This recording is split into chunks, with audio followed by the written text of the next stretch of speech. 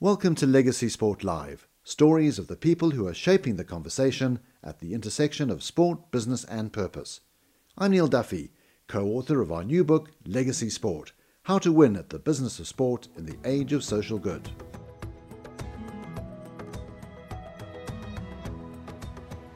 Today I talk to Tim Shriver, chairman of the Special Olympics. Tim's story about the Special Olympics, how it came about, and how it shifts mindsets and behaviors towards those with disabilities is truly inspirational and speaks volumes about the potential for sport to deliver positive social impact.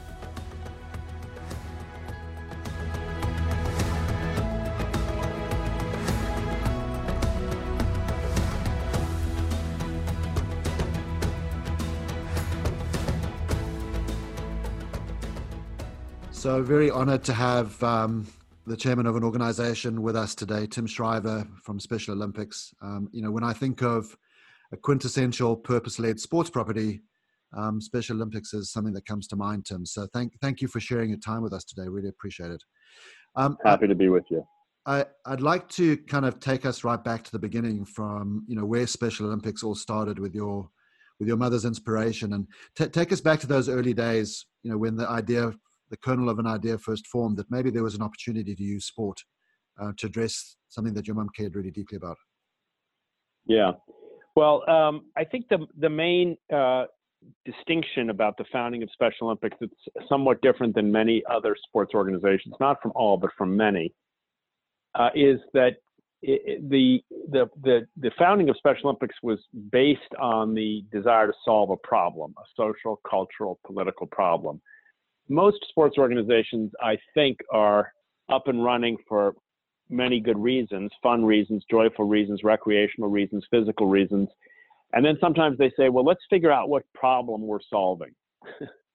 Our sequence was the opposite. We had a problem, or the world had a problem, and sport was the solution. It wasn't the other way around. The problem was that a whole enormous number, hundreds of millions of people around the world had been locked out, had been closed out, had been treated as subhuman. And there were a small handful of mothers, mostly mothers, sisters, brothers, advocates, who in the early part of the 20th, up and through the middle, all the way through the end of the 20th century, began to try to rebel against the structure, rebel against institutionalization, the medicalization of disability, the isolation of children, the denial of healthcare, of education, of employment, of community living. I mean, this was a massive problem that almost no one saw. And so my mother, along with many others, started working every way she could. She visited with doctors and asked them to do research. She visited with politicians and asked them to fund programs. She visited with educators and asked them for guidance. She met with employers and asked them for help.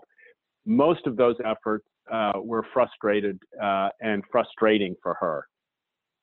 And at a certain point, I think she recognized that even if none of those other people would do anything, that she would look to sport as maybe yet still another solution that might bypass all that expert community and engage average human beings in trying to end the isolation. And so these summer camps that started in the 60s and then continued up into 1968, when the first Special Olympics Games were held in Chicago, this was an effort to use sport to end the distance and separation and misunderstanding and horrifying oppression that had separated people with intellectual disabilities, even from their own families, for centuries. Her vision was, maybe if we play together, we can begin to change the country, change the world. So it started off as small gatherings, and I love the way that you position that you used sport to solve a problem rather than trying to retrofit a purpose for some kind of sporting activity. So when it first started out, Tim, what was the very first gathering? What did it look like? Well, I think the first, not surprising, well, maybe surprisingly, very much like the events look like today. So my mother's first efforts were sort of experimental in summer camps, sports at summer camps. And what did she do? She made it recreational and sporting. She brought in great athletes to do coaching. She brought in high school kids and college kids to volunteer and play in teams with people with intellectual disabilities. She invited mothers to send their children, and she challenged big shots, if you will, political figures and celebrities to come see. Now, that's 1962, 63, children coming from institutions, children coming on yellow school buses, children coming from places that are, thank God, consigned to history now.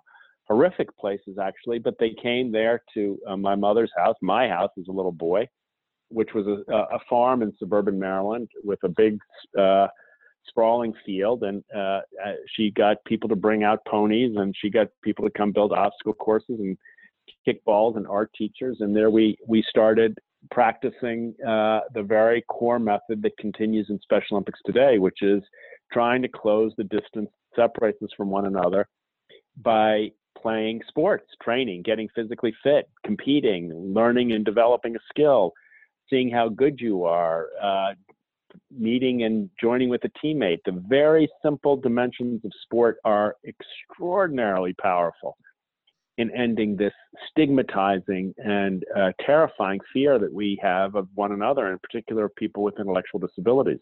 Mm-hmm. So from those first summer camps, she expanded and invited park departments and recreation departments around the country to start small camps. And by 1968, she'd seen what these camps could do. More accurately, she'd seen what the campers could do, what people with Down syndrome or Williams or autism or other kinds of challenges. She saw what they could do. She saw them swim when people said they couldn't swim. She saw them compete when people said they couldn't compete. She saw their smiles. She saw their mothers come and say how proud they were of their child, of their daughter, of their son. She saw the teenagers who were volunteering have their whole minds changed, their hearts changed, have their lives transformed by these simple gifts of sport. And so she said, actually, this isn't just sport. This is Olympic sport. And people must have laughed. I never heard that story, but they must have laughed. Oh, isn't that sweet? You're calling those people Olympic? The great oath of the Olympics, CTS, Altius, Fortius, for people in institutions, for people who are outcasts of society, for people who are so broken that doctors tell us they're hopeless.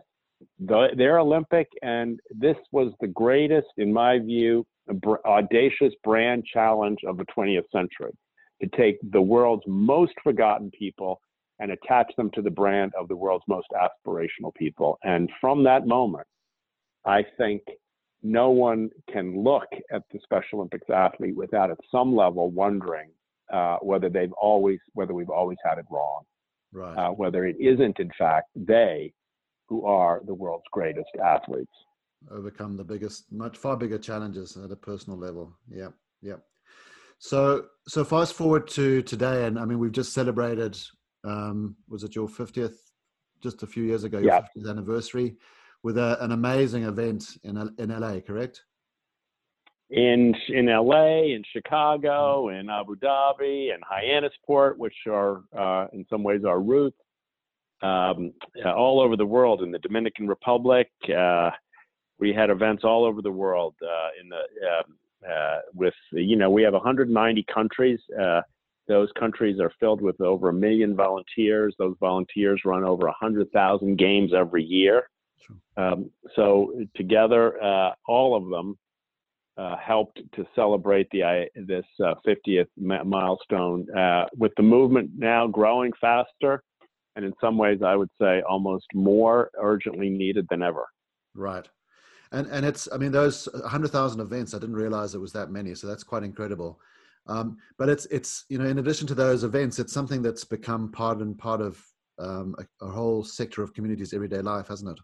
It's in schools, it's in everything. It has. And, you'll hear from people, from our athletes, that this is the event is the thing they look forward to, sometimes all month, sometimes all week, sometimes all season, sometimes all year. But you also hear the same thing from people who have no disability. And this is the giant insight of this moment, that inclusive sport, what we call unified sport, both sides benefit equally from ending this gap, this fear, this distance.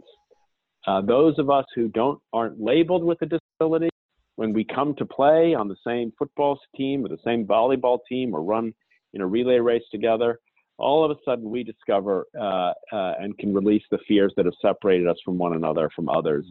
And similarly, the athletes themselves will say that they've overcome this enormous shame that they've been thrust upon them, and this isolation and this fear of engagement. All of a sudden, they feel that the power of developing a skill, proving to them what they can do. So, it looks, as I say to people, it looks like a swimming race or a track meet, but don't be deceived. This is a classroom of the transformation of the human spirit, and it is why we refer to this generation of our work as the inclusion revolution. This is the big issue of our time, I think. I don't want to overstate it, but I really do believe that fear of difference is the world's most dangerous attitude of mass destruction. And healing that fear, overcoming that fear, is our common work. And I don't think anyone does it better than the athletes of Special Olympics. And so I see them as the teachers the 21st century hungers for and needs more than ever. Mm-hmm. I couldn't agree with you more. Just for those that are not familiar with the concept, just unpack the concept of inclusiveness or inclusive games and inclusive schools. Yeah. How does that play out in practice? So our work now has our growing programs include what we call Special Olympics Unified Sports. So on such a team, if you're playing football or soccer, depending on which language you use, you might have 11 players. 6 of them might have an intellectual disability, 5 would not. If you are playing tennis, you're playing doubles. One member of the doubles team has an intellectual disability, the other doesn't. And you go down the line. If you're running a relay race, if you're playing golf, we're bringing people with and without intellectual disabilities into the games together. So we see this particularly in schools, just booming.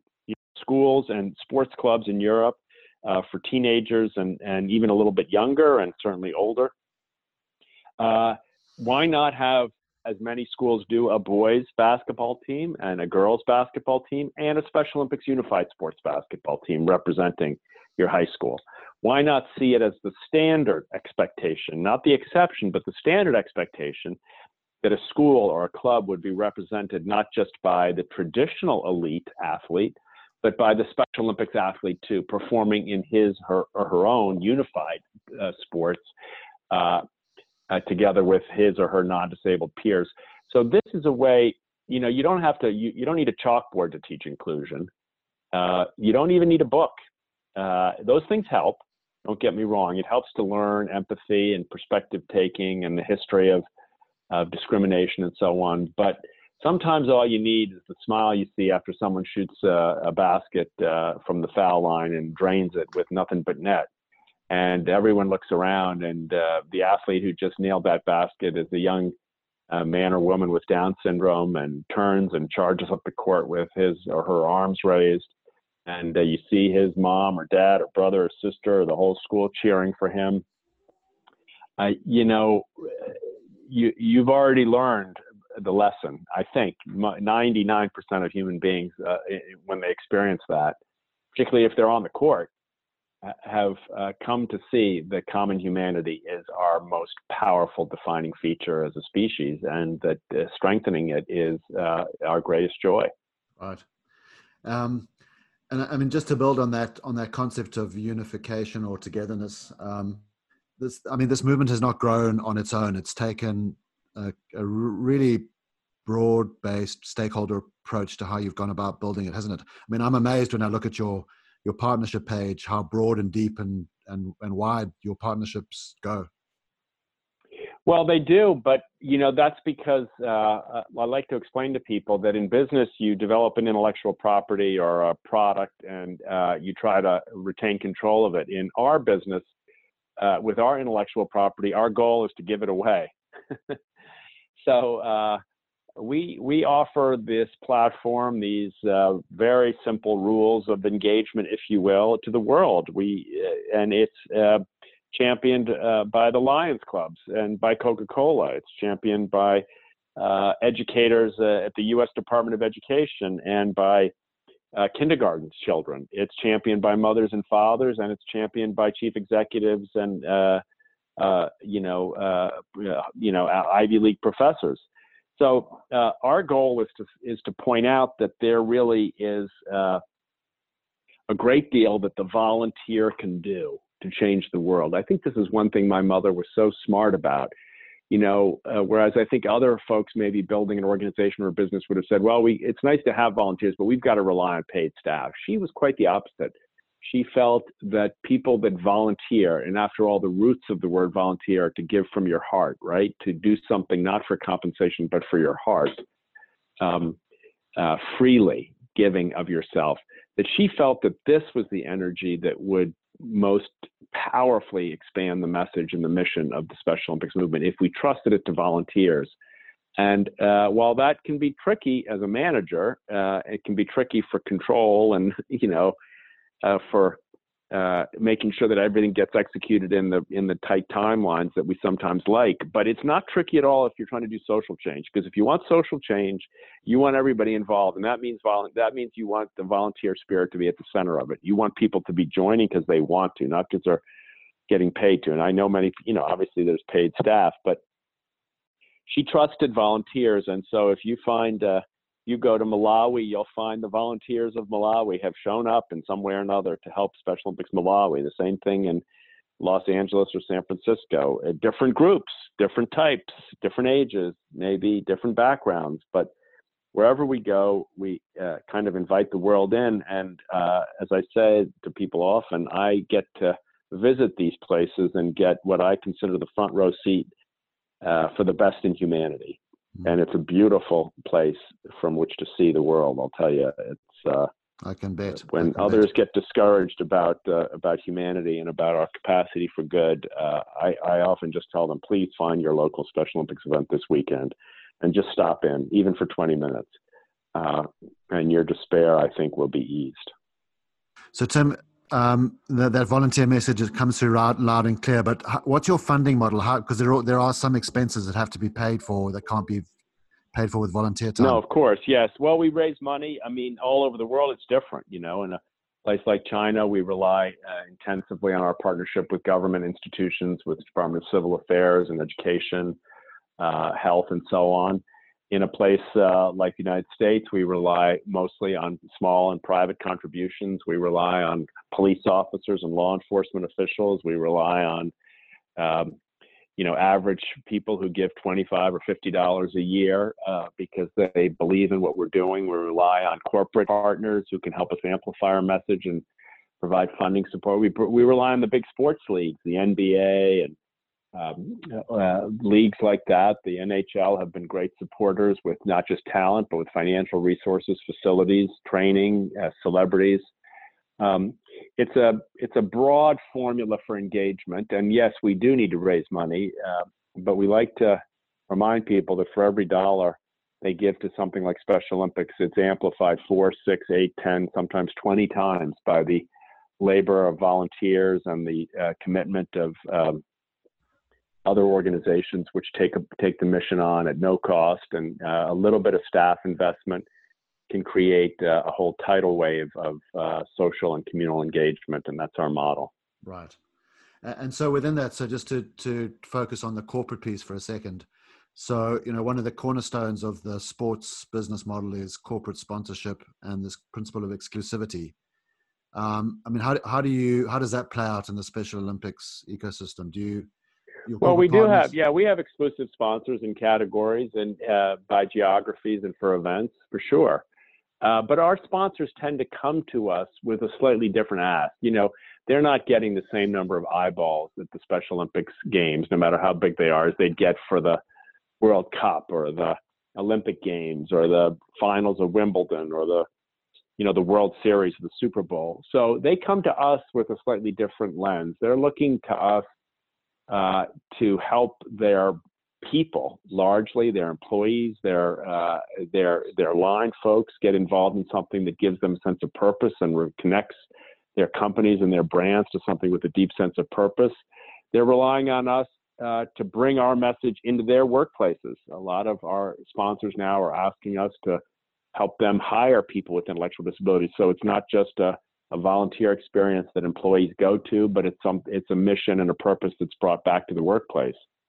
They're relying on us to communicate to their customers what their values are and so a lot of the work we do with our sponsors centers on, even point of sale kinds of activations and brand level activations, because, there's not a brand in the world today that isn't trying to figure out how to combine their relentless and necessary focus on the financial bottom line with a comparable focus on the social and civic and cultural bottom line. And we can be very helpful to them in that regard. So it's a different kind of sponsorship, I would say value, but we're very proud of the likes of, the Bank of Americas of the world, the Toyotas of the world, the Coca-Colas of the world that have been with us, some of them for decades, if not from the beginning in the case of Coca-Cola, some of the greatest brands in the world, which have seen over many, many decades and many, many renewal cycles. They come back because this association, this partnership delivers value to them, and they certainly deliver value to us. Right. So great examples of doing good while doing well type of philosophy. Exactly. Right. So, and, that's really the only choice. I mean, I don't think personally, I don't think we make it as a planet if we don't figure out how to put those two together. That's not just an optional feel-good experience for, a few companies on a Saturday afternoon. Doing well and doing good is the new exigency of the 21st century. Right. If we're going to save our planet, save our communities, save our families, save our children, save our health care. I mean, right now, we can see that. We no longer can afford businesses who see themselves as pure commercial entities with nothing but a financial bottom line and the rest of the interests of humanity be darned. Right. That doesn't work anymore. And do you think that applies to sport as well, or is sport different and special? Or do you think the same rules or expectations No, apply? I think the same rules apply. I don't think we can build huge events and spend money without regard to the environmental issues, the social issues, the inclusivity issues, the participation issues. The credibility of sport hinges upon it, on honesty and truth-telling. The values of sport hinge on whether or not we're allowing men and women, allowing people with and without disabilities into our sport communities. The economics of sport depends on whether or not we're speaking to a new generation in the language they demand of us environmentally, culturally, socially. And to me, it all comes down to, at some level, not everything perhaps, but many things come down to the issue of, are we being inclusive or not? I mean, too much of sport, I can say this without, I hope, sounding strident, too much of sport is based on elite models. It doesn't make sense to tell children, which is what we do now at the age of 12 or 13, you're no good, stop playing. Most kids stop playing sport at that age. Boys a little older, girls a little younger. Why? Because someone comes up to them and says they're not good enough. Now, what kind of an organization, what kind of a philosophy, what kind of a movement has as one of its organizing principles the elimination of 80 or 90 or 95% of the people who want to participate as a goal? But that's actually what happens. And it's crazy. It's absolutely counterproductive and in my view, very misguided. So we have to turn some of these paradigms on their heads. You're 100% right. I was chatting on another interview to Dean Carman, who started this thing called First. I don't know if you're familiar with him. Yeah, but, I do know. Yeah. He's seen the beauty of sport as a business model, or as a platform rather, to engage kids around STEM. So he's providing an outlet for kids to carry on. And he makes the point the same.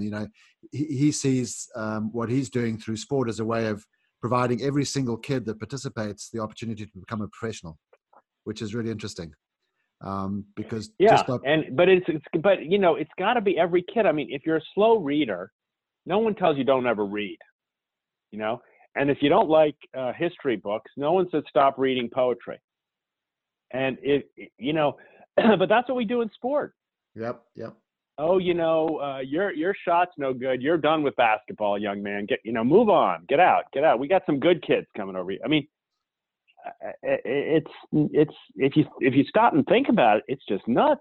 Yeah, let alone the It's just nuts. psychological. And most sports organizations, I'm sorry to say, many sport people think of themselves as talent scouts to find the smallest number of elite, high-performing young people who can somehow make a reputation for a school or a university or a club at the elite level. Yeah. And they either wittingly or unwittingly turn their backs on everybody else. Yeah. And parents are putting And undue pressure on their kids because they see it as a way out for them. And so you've got all this. It just makes no sense at all. Yeah. So the whole system's ready for an overdue, I think. So just to change gears a little bit, Tim. So as you look back over the last 50 odd years of what you've been doing, I'm sure there must be one or two things at least that you would do differently, or that you wish you'd approached through a different lens. Are there any learnings or insights that you can share with people that they can avoid making the same mistake again, or just fast track their adoption of purpose in their work? Well, I mean, over 50 years, over the last 5 days, there's at least a half a dozen things I wish I'd done differently. So it's not hard for me to find gaps in our experience that I would change. I think I could say a few. I think our movement put communication as a support dimension of the mission, and I actually think it is the mission.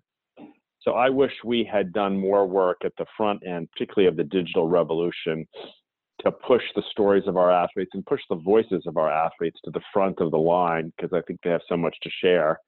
So we're still trying to catch up there. And more broadly, I think now, we boast, almost 6 million athletes and partners, but we could have 60 million if we had the digital tools, if we could coach online, if we could create virtual experiences for mothers with very young children, play experiences, early sport development experiences. So we need a whole digital suite that would complement our traditional physical, face-to-face model. I think, we've done a lot with the volunteer movement, which I mentioned. I don't know that we've managed our volunteers as well as we should have.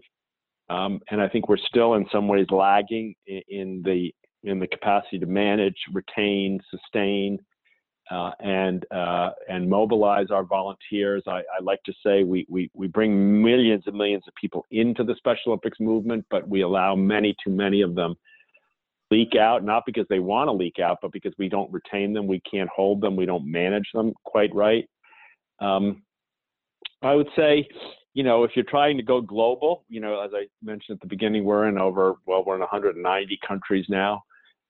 In some ways, I think we never really had the strength. We haven't yet had the strength, the confidence to ask for the kind of financial support we need. In almost 60 of our countries, we have no paid staff, zero. Everybody's a volunteer. Now that's unreal. That's crazy. You can't run this movement, an early childhood program, a health program, a leadership development program, a multi-sport program, a coaches development program, all these things which are part of the Special Olympics movement today. You can't run that with only volunteers for a whole nation. So we've got to get better at telling our story. We've got to get better at telling it in new models. We've got to get better at managing our people, and we've got to get better at asking for financial resources. I think still sometimes we think to ourselves, well, no one's going to care about this, or people aren't going to want to support us, so why do we even bother asking? I think we've got to develop a little more confidence that people should be lucky to be able to give to this movement rather than burdened by it. And maybe when we do that, we'll get more of the financial power that can help us grow. When I look at the money, spent on the Olympics, which I think is just, I don't begrudge it at all, but the billions, tens and tens of billions of dollars spent on single events, it's great, but for just one of those buildings, we could fund this whole movement for years. Yep. And so we've got to get better at telling that story so that people see this as just as valuable an investment as the other. And again, I don't begrudge the other organizations their success. I just wish we had more of it. Well, I think you're in a great spot to do that now, because as the world changes and corporations change the things that they value, I think the Special Olympics is going to be right up there. So I hope so. I would say tighten your seatbelts, because you're gonna be in for a fun ride. We're doing our best coming forward. So just to close off, Tim, time to dream a little bit. 2030, 2068, 100 years time, short term, long term hopes, visions for Special Olympics. We're having this conversation. I mean, I have a very concrete one. I hope, as I said a little bit earlier, I alluded to, I hope every school in the world will have not just a boys or a young men's program and a young women's program, but I hope every school in the world will have a Special Olympics unified sports program. Every sport club serving children. I hope someday you can get on a bus and you meet someone from Rio de Janeiro, or you meet someone from Paris, or you meet someone from Cairo, or you meet someone from New York City, and you can ask them, when did you play on the Special Olympics team in your community? And it will just be an ordinary thing. Children will look back on this time as a time when Special Olympics was a small program. They'll ask their parents, how did you let that happen? How did you let kids grow up without the participation of children with intellectual disabilities? Mom, Dad, the same way my kids ask me now, when you were a kid, your high school didn't have a girls team. How did you let that happen? Right. They can't believe it. It's just shocking. Now, I hope that same thing happens when it comes to our brothers and sisters with intellectual disabilities. Well, that's. I hope that we can close the gap on healthcare. I mean, I think this is something we've taken on in a big way to bring medical supports and training to our athletes. I hope we have a telemedicine community in the future that can provide state-of-the-art care to a child with Down syndrome, whether she's born in Boston, Massachusetts, in the center of 5 hospitals, or whether she's born in the center of the Amazon where there's no hospitals. And I hope that the digital technologies will be used to bring the kind of expert supports in healthcare, in physical development and fitness and nutrition to moms and dads all over the world, so there won't be any longer this kind of ignorance that leads to so much discrimination. And I hope that there will be a faculty around the world that teaches the values of inclusion, that teaches the lessons of inclusion. I hope that faculty is people with intellectual disabilities. We're experimenting with a couple of places, and these higher ed places, they think of professors as with PhDs and advanced degrees, and it's all good. I love those people, and we value their support. But there's another kind of wisdom, and it's the wisdom of relationship. It's the wisdom of humility. It's the wisdom of gentleness. It's the wisdom of prioritizing kindness over advantage and aggression. I think we need a whole new way of thinking about who understands what matters most. And I'm afraid it won't always be the people with the most advanced degrees. It may, in fact, be people with the most experience on the margins, the most experience outside the circle of belonging, those who have been most excluded, who will be able to teach us how to finally learn to include. So I hope we have a whole revolution in the way in which we think about teaching and the teachers among us. If we get close to those things, universal access, every child involved, decency in healthcare, new ways of seeing leadership, then I think at 100 we'll be able to celebrate rightfully. Well, that's a great spot to end off on. Tim, thank you so much for sharing your wisdom with us and your experience. It's been a real pleasure. So thank you. Thanks for having me.